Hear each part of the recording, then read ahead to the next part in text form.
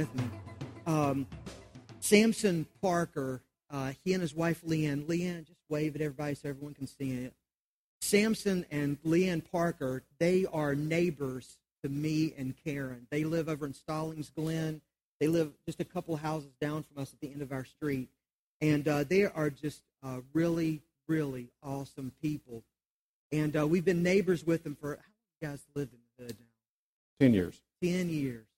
10 years. But I really started paying attention to Samson about 5 years ago when he had a farming accident. He's going to tell you all about that, and so I'm not going to give the story away or try to tell it to you because he's a lot better at it than me.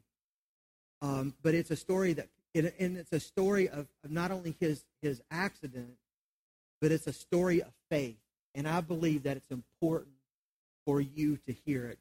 And ladies, I want to tell you, I love the ladies in our church, but I want to tell you that it's men who have my heart. Let me explain what I mean about that. When we started Rocky River Church about 12 years ago, one of the convictions that I have as a pastor is that most men think that church is for their wife and the kids. And so a lot of men, even men who go to church, feel like church is not really for them. And so if you think about it, if you grew up in church or you've been around churches, you can kind of put together what I'm saying.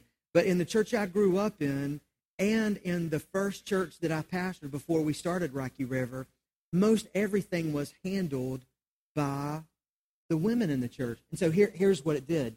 It just brought kind of this feminine feeling to church. And I don't really know nicer ways. If I start to explain that more, it won't sound so nice, and I don't want to get stupid with you. But you know, if you think about it, like the first church I pastored, they have beautiful mauve carpet and these padded cushions on the pews that are also mauve. Now, do you think that a group of men in the church got together as a part of the decorating committee and said, you know what, I think mauve would be a nice touch on the pews? Or I think that mauve carpeting would just be beautiful in the sanctuary. That's what we got to do. Paint the walls white and put in brass fixtures everywhere, and that'll just be such a nice touch. I'm sure that it was not men who got together and said, you know, the Lord's table just looks a little plain. We just got the offering plates up there, maybe a couple candlesticks. Wouldn't it be nice if we put, like, I don't know, fresh cut daylilies or something like that? Just have a fresh bouquet of flowers on the communion table. Men didn't do that, did they? But so much about church, listen, even lots of pastors are just soft men. And so I wanted to start a church where people, no matter who they are or where they've been or what they've done in life, no matter what's been done to them, but I wanted to really be a church that welcomes men. So ladies, I know most of you have never been in our men's room. You don't have a reason to anyway. But on the walls, the urinal splash is chrome diamond plating like you'd find in the back of a pickup truck. Wow. It's because when guys go to the bathroom, the countertops are black. We want guys to walk in there and say, yeah, a guy can come to church here and feel welcome. People think I'm kidding when I say this, but I want to put a deer head in the men's room. I know that's not every guy's thing. I'm not a hunter, but I want to have a deer head in there. I want to have some fish hanging on the wall. I want to put the sports page over the urinals. And the reason is because when guys show up, I want them to feel like men come to church here. If anybody knows Dale Jr. out there, I'd love to have like a hood off his race car or something. That'd be cool hanging from the ceiling in there, I think. But a church where men can come. Jesus, the one we follow, was a real man. I don't mean that he's just human, but he was a man's man. He hung out in places where guys drank too much. He hung around in places where men gambled and cursed. The religious leaders were always attacking him for these things. Jesus was a man who could hang out with a group of fishermen who were some of the roughest men of his day, and shepherds. They were like cowboys were in the United States in the late 1800s. I mean, just real men. Jesus was a construction worker. Did you guys know that? He was a carpenter, finished carpenter. Jesus was a man's man. We have a man who I would call, and it probably embarrasses him when I say this, because he is a modest man too, but we have a man's man who is going to share his story with us today and part of his testimony. This is Samson Parker. Again, I pointed out his wife, Leanne. Samson is a general superintendent for Blythe Construction. In fact, he's doing all the work up here on the 485. They're finally finishing these. They had to call in. They've been trying to get it finished for 15 years, so they had to call in Samson to get it done. Samson's up here at Mallard Creek and all that, and he's the one that's making all that big project through there happen. And he has a farm down in Camden, South Carolina. He'll mention that. But he's a man's man. Him and his son Samson. Is Samson sitting out there somewhere? There's Samson. They got fishing boats. They got, I think, hunting boats like ducks. I think they may go duck hunting. They go deer hunting. I don't know what all they shoot, but they fish. I mean, he is a man's man. But one of the things you're going to hear in the story is he's a man who follows Jesus and loves the Lord. And I'm going to stop talking and let him start talking. You've got to hear a story. And so, Samson, you just come and share with us. Welcome, Samson Parker.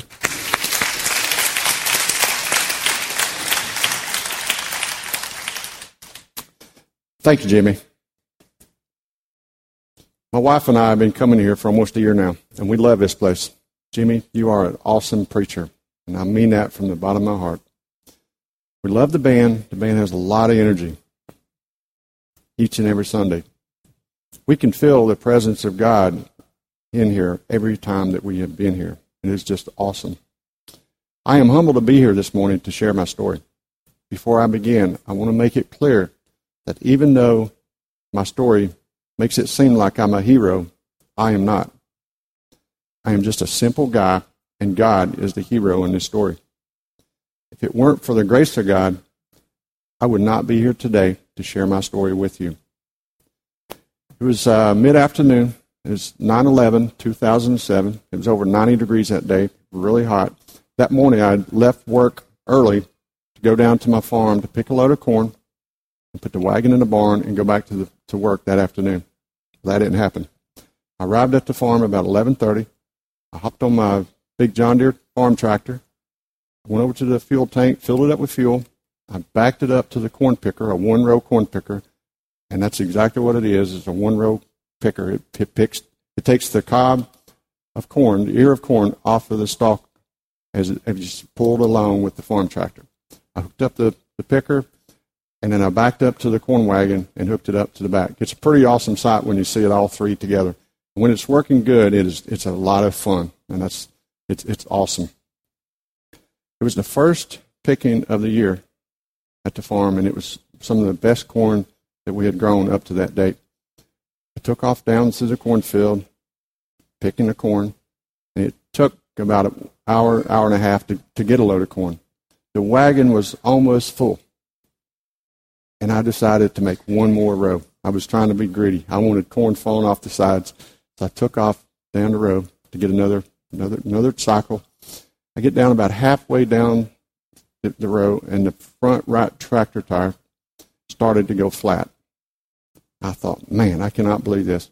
I turned the tractor around, and I hit it up to the barn, trying to get the barn before it went flat. I got about 100 yards to the barn, and the tire was almost off the rim. I stopped the tractor, left it running. I got off and walked around to the front, and I kicked that tire several times, and I said a bunch of cuss words while I was doing it. I took off up to the barn to get my truck and a small air compressor. I brought it back down. I hooked up the air compressor to the tire and started pumping up the tire. I knew it was going to take a while to do it.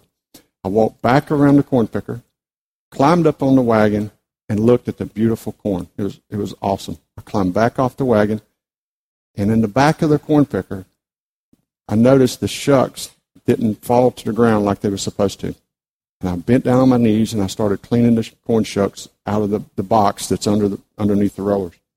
I get about half of them cleaned out, and there's a corn stalk stuck there. I grabbed a hold of the corn stalk. The picker is not running. The tractor is, but the picker's not. I grabbed a hold of the corn stalk, and I started pulling the stalk out. I couldn't get it out. I get up, walk around to go check on the tire on the tractor. It's about halfway pumped up.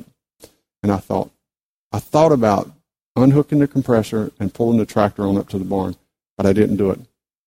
I got back up, walked back around the tractor, reached up on and turned on the switch that engages the corn picker, turning it on. I thought maybe that would pull the corn stalk out.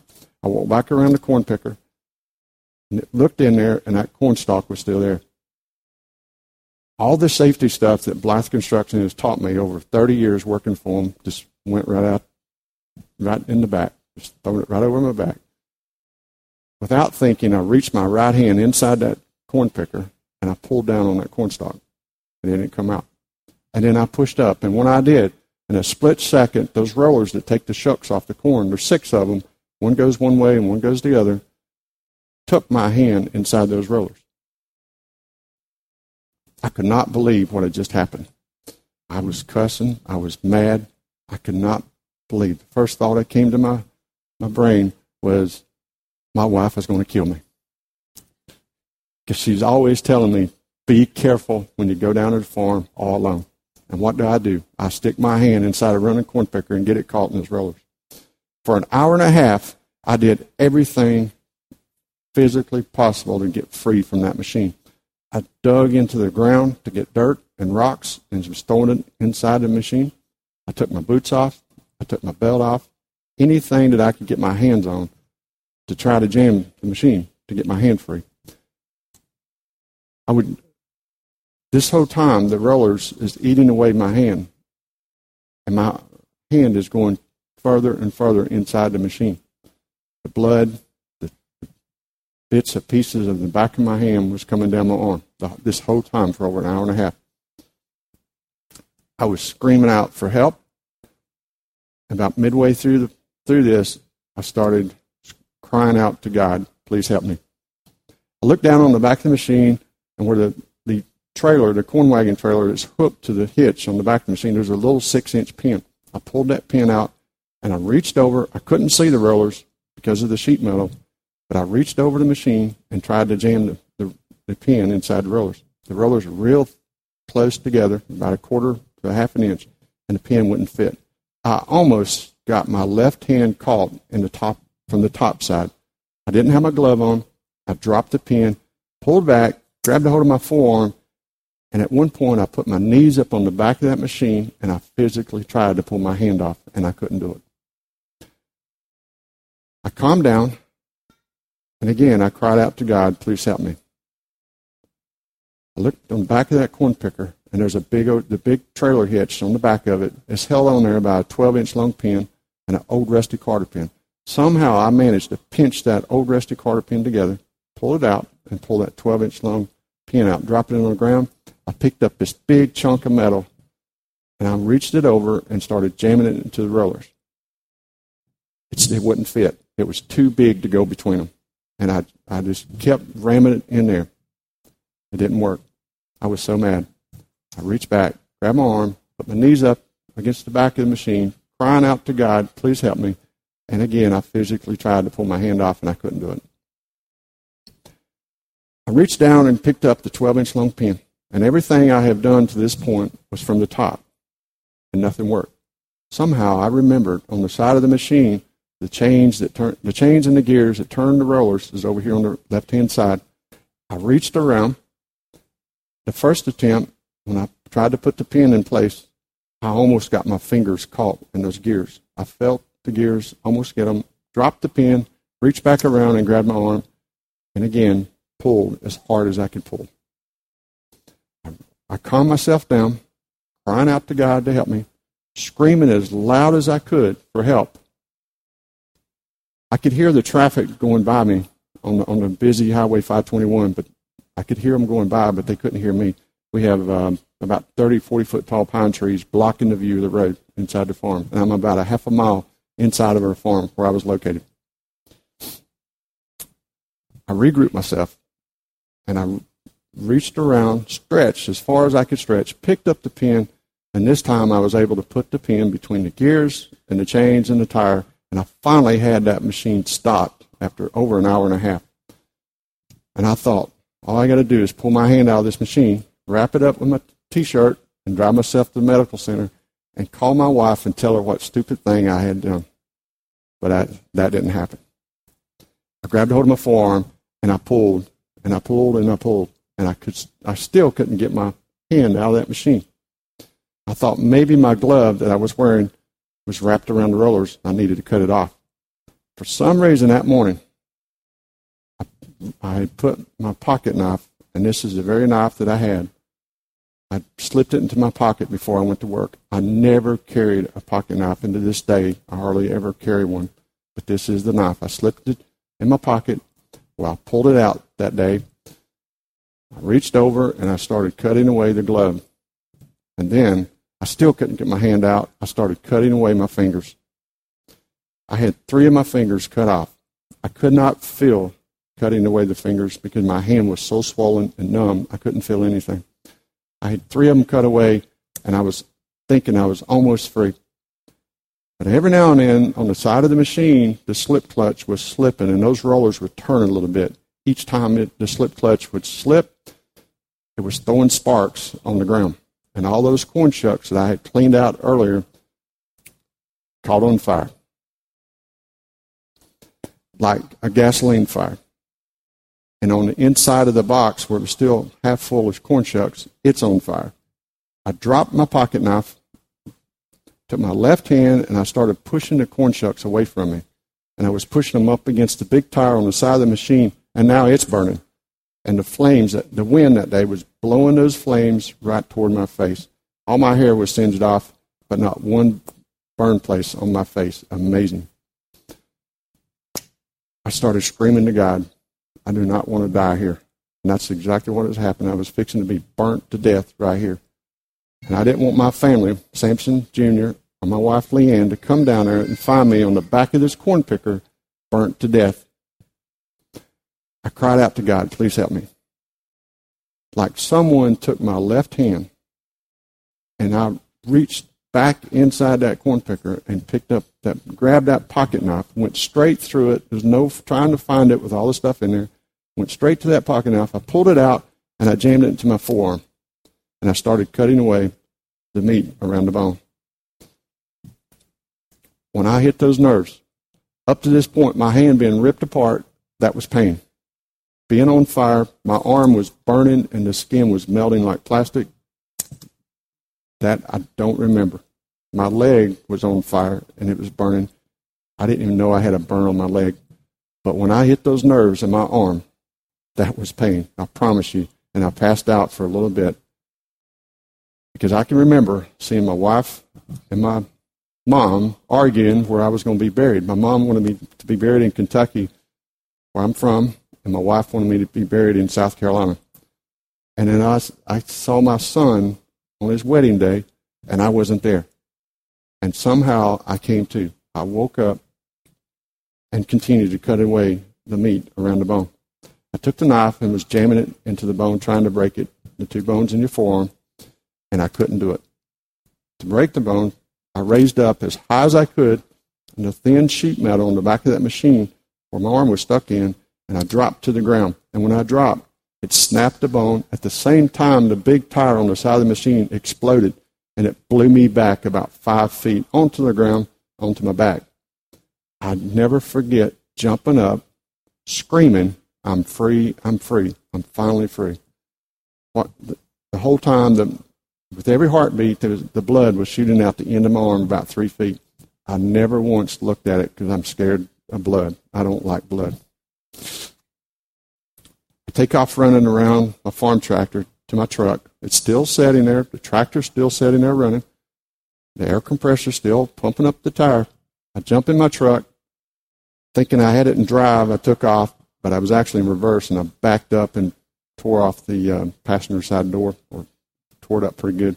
Finally got the truck and drive, took off up towards my barn, and I was so thirsty. I wanted a drink of water, and I almost stopped at my barn to get a drink of water. The water hose was right there. All I had to do was stop, but something was telling me, you've got to get to the road to get help. I drive up to the end of the driveway, up to the busy road, and I start waving out my window, trying to stop people with my left hand. I was just waving I could do, and nobody would stop. And I thought, man, I'll make them stop.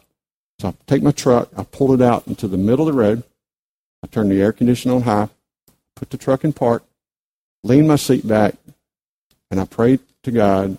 I said, God, I'm in your hands now. I have done all I can do.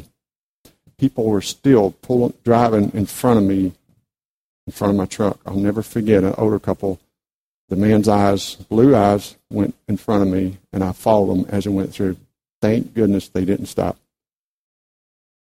But the first person who stopped, this guy opens the door, and he says, hey, man, you okay? And I raised up what was left of my arm, and I said, I think I need a little help. The guy jumps back, sweat beads starts popping out on his head. I mean, sweat is just pouring down his face, and he said, hey, man, don't move. This guy's name is Doug Spinks. He was a South Carolina National Guardsman, left work early that day. Wasn't supposed to leave early, but he did. He is a first responder. He works at the Kershaw County Fire Department. He is the guy who trains the first responders. He runs back to his car. He gets his paramedic bag that he had put in that weekend that he never carried with him before. Gets his paramedic bag, comes in the passenger side while he's talking to the 911 lady, and starts putting bandages on my arm. Each one he put on there, he would tell me to hold it on there for him. I never once looked at my arm. I was too scared to. The second person who stopped was a nurse. She had left work. She was at a doctor's visit that day, and she was on her way home from work. The lady pops her head in and says, hey, can I help? She knew Doug Spinks. Her name was Karen Baker. Doug told Karen, please keep him calm and talk to him. But God put the right people at the right place at the right time out there in the middle of nowhere in the road. I had a first responder on one side and a nurse on the other side. Amazing. I kept telling them, hey, I need a drink of water. And neither one of them would give me a drink of water. I said, if you just reach in the back of my seat, my little cooler, I got a bottle of water, and I'll give myself a bottle of water. I finally convinced Karen, after several times of arguing with her, to get the bottle. She did. She took it out, put it on a rag or a paper towel, and started wiping my face to cool me down. Every now and then there was a bead of water, drip of water, come down my side of my face, and I would stick my tongue out there to get a sip. And trust me, as bad as it was awesome because I was so thirsty. About 10 or 15 minutes later, the ambulance arrived, and the ambulance drivers get out, the paramedics, and Doug Spinks met with them, told them what was wrong, and Doug knew them. They knew Doug. And they get the stretcher out. They get me out of my truck. They didn't realize how big I was. They had a hard time pulling me out of there. Get me on the stretcher, put me in the ambulance, and Doug actually drove the ambulance down the road to the helicopter landing site while the two paramedics was inside working on me. They got permission. They put an IV, started an IV in my arm, and they got permission to give me a shot of morphine. And when that morphine kicked in, it was like a heat wave went over my body. And for the first time, after 2.5 hours, I finally felt no pain. We get to the helicopter landing site at about the same time as they were landing. They get me out of the ambulance, wheel me to the helicopter, and if you ever seen one of those little choppers, it's not made for a big guy. They had to push me in there, and I was laying on my back with the flight nurse right above my head. And as we took off, he asked me if I was in pain. I said, yes, sir. And he gave me another shot of morphine. And as we were taking off, the big, beautiful blue, Carolina blue sky with those big white puffy clouds that you see in the fall of the year, I honestly thought I was going to heaven. We arrived at the hospital in Columbia. They get me out of the helicopter, take me in the ER room. If you ever seen the show ER, trust me, that's exactly how it looks. They wheeled me in, took me off the stretcher, put me on this big flat table with a big, bright, shiny light looking down on me. And there was about 10 or 15 doctors and nurses around the table working on me. One of the nurses had a pair of scissors, and she started cutting away my jeans. And I said, "Ma'am, please don't cut off my favorite jeans. I'm still awake this whole time." And she cut off my favorite jeans.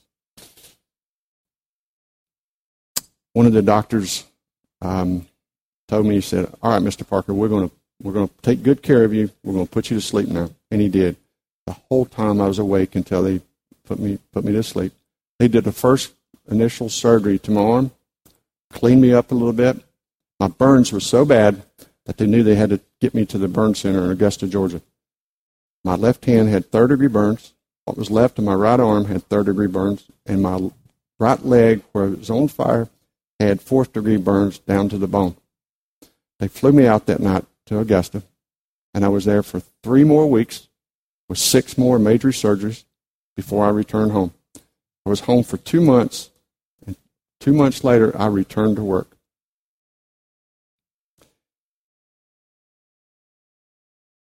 On my baptism day, it was a couple months later, I was down at my farm, and I walked out into the cornfield where the old burnt corn picker still sat, and I made peace with that corn picker, and I thank God for giving me another day to live.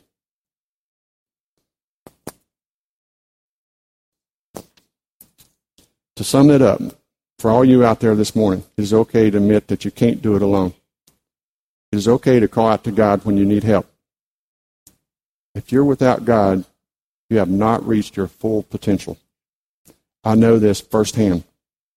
Without God, I would not be here today. We all have a story to tell. Mine is no more amazing than anyone sitting out here. I encourage you to take the time to share yours with others. Thank you for allowing me to share my story today, and God bless you all. Thank you very much.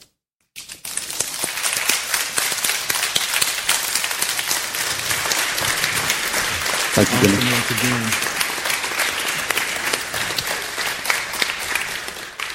Leanne, would you come stand up here with us? That's an amazing story, isn't it? I just felt like you had to hear it. And let me tell you, one of the things that Samson says right off the bat that I just think is so true and so valuable is that while his story makes him sound like a hero, and there's no doubt that it was an heroic thing that he did. I mean, he cut his arm off. But he says, in my story, I'm not the hero. God is the hero. And he also says at the end that you have a story. And indeed, all of us have a story. Now, I doubt that you'll ever end up with your arm hung in a corn picker. I hope that doesn't happen.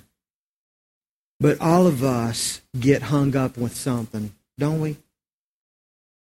For you, it could be a marriage that just, it feels like it's just falling apart, and it is falling apart, and you feel like you can't do anything to stop it. Or maybe it has something to do with your finances in life.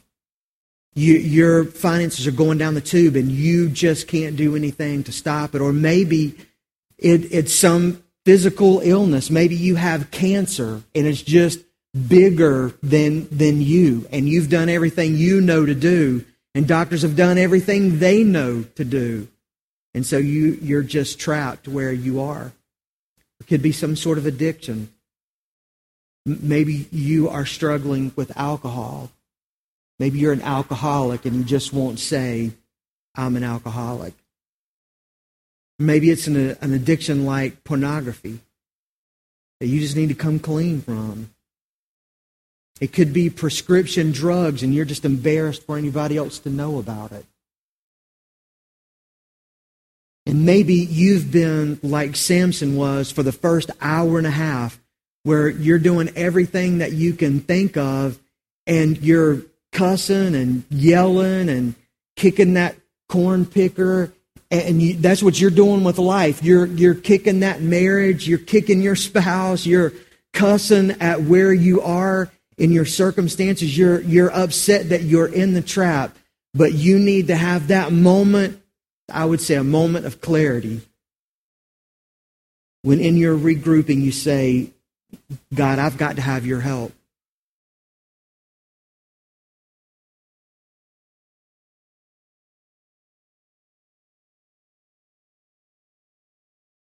Will you just say to God right now, I need your help. I'm hung. I can't get out of this. I need you. Will you do that? And listen, before we pray together, it may be that you're not caught in a marriage. You're not hung or bound to some sort of financial issues. Alcohol and drugs, that's not your thing. It could be that you are still caught up in the trap that all of us have to deal with at some point in our lives, and that is the trap of sin. And you're still held captive to your sins because you've never said, Jesus, I need you to help me with the biggest trap of all. I'm enslaved to sin, and because of it, I'm bound to death. And so, Jesus, I'm calling on you today to set me free. And you can have that moment that Samson has when he realizes he is free from that trap and he just runs away yelling, I'm free. You can have that same experience. I'm free from sin. I'm free from death. I'm free from bondage because of Jesus. Let's stand and pray together. Every head bowed, every eye closed. I'm going to ask our band to come up and also for Samson and Leanne to stay up on stage with us. But nobody's looking around. Just this is you and God. And so you and God have your moment together. What are you caught in? What's holding you down? What's holding you back? What is keeping you captive? Just have your moment right now where you say, God, I've got to have your help. I'm caught up in this. It's bigger than me. It's stronger than me. This giant has me. I need your help. I need you to set me free from this addiction. I need you to set me free from my misery. I need you to set me free from my anger and bitterness. I need you to set me free from my loneliness. I need you to set me free from cancer or mental illness. I need you.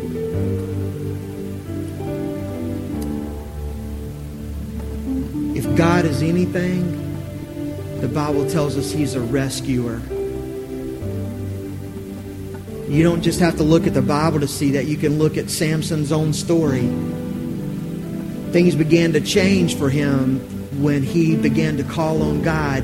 God was there with him to give him the courage to do things that most of us would admit are just unthinkable.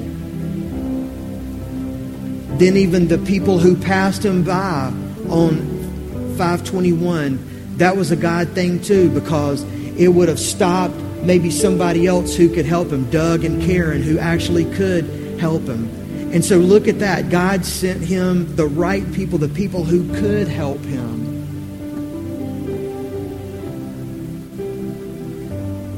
God will jump into your life too and send people to help you. You just need to call on Him.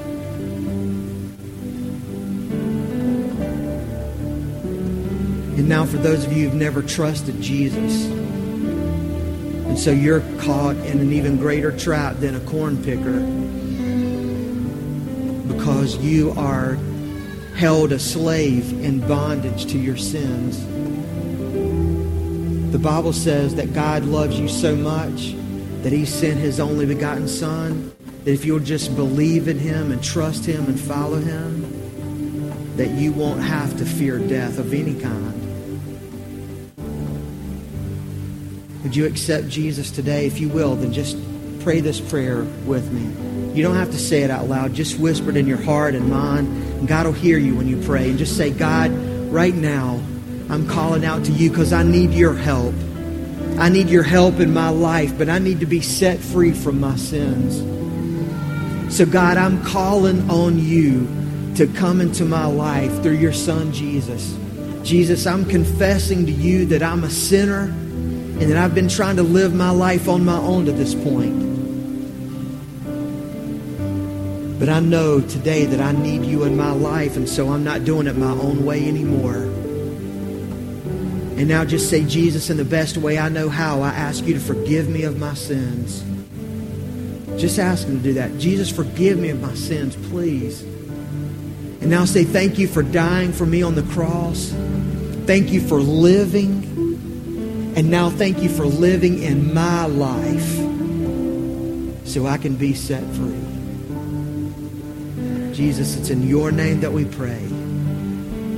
Amen.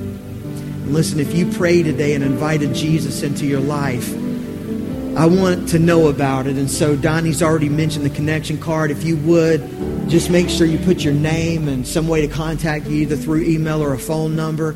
And just write on the front or the back a B. That lets us know that you're believing in Jesus today. And at the end of the service, in just a few minutes, our ushers are going to be at the back doors. And when you go out, make sure you leave your tithes and offerings, but especially the connection card. That's the most important thing to me. Leave that connection card, and we'll follow up with you this week and help you take some important next steps now that you're following Jesus. So is it worth being at church today? It's quite a story, isn't it? Samson, I think the third time was even better than the first time, and then the second time. It's just an incredible story. Thank you for having the courage to share it.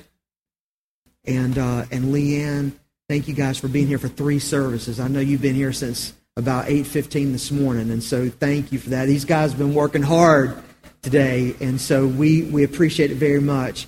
And I want to ask you guys if you would keep Samson and Leanne in your prayers.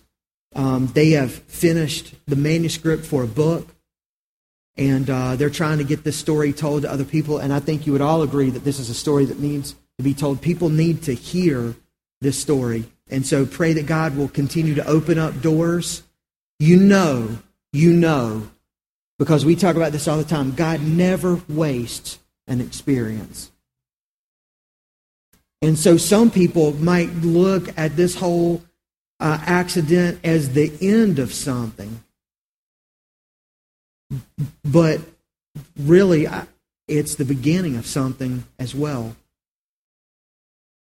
God has given Samson an opportunity to share his story, and wherever he goes, even in the school system, they allow him to talk about his faith. And so ask God to keep blessing that and open doors for him to keep sharing the story with other people who need to know that there is hope. That there is hope, that God is a rescuer, and that God loves us, and that he's with us, even when we're caught, even when it seems like it's our darkest hour. So guys, again, thank you. I love you. We appreciate you. And I'll let you go sit down. Yes, sir. At the end of the service, those guys are going to be around for a few minutes, so make sure you tell them thank you for being here and all that they're doing. Will you do that? We've got one song that we're going to sing. We're going to do the first and the last verse of it. It's a great song. I think it's just a fitting way to end the day. It'll also give you one more opportunity to sing a song of praise to God. It's an old hymn. Some of you know it. It's called Jesus Paid It All. And so let's sing. After that song is over, you guys are dismissed. I love you. And more importantly, God loves you. And you hear about that all the time. You hear the preacher say it, but now you've heard another man stand and say that God loves us and he rescues us. We'll see you next week.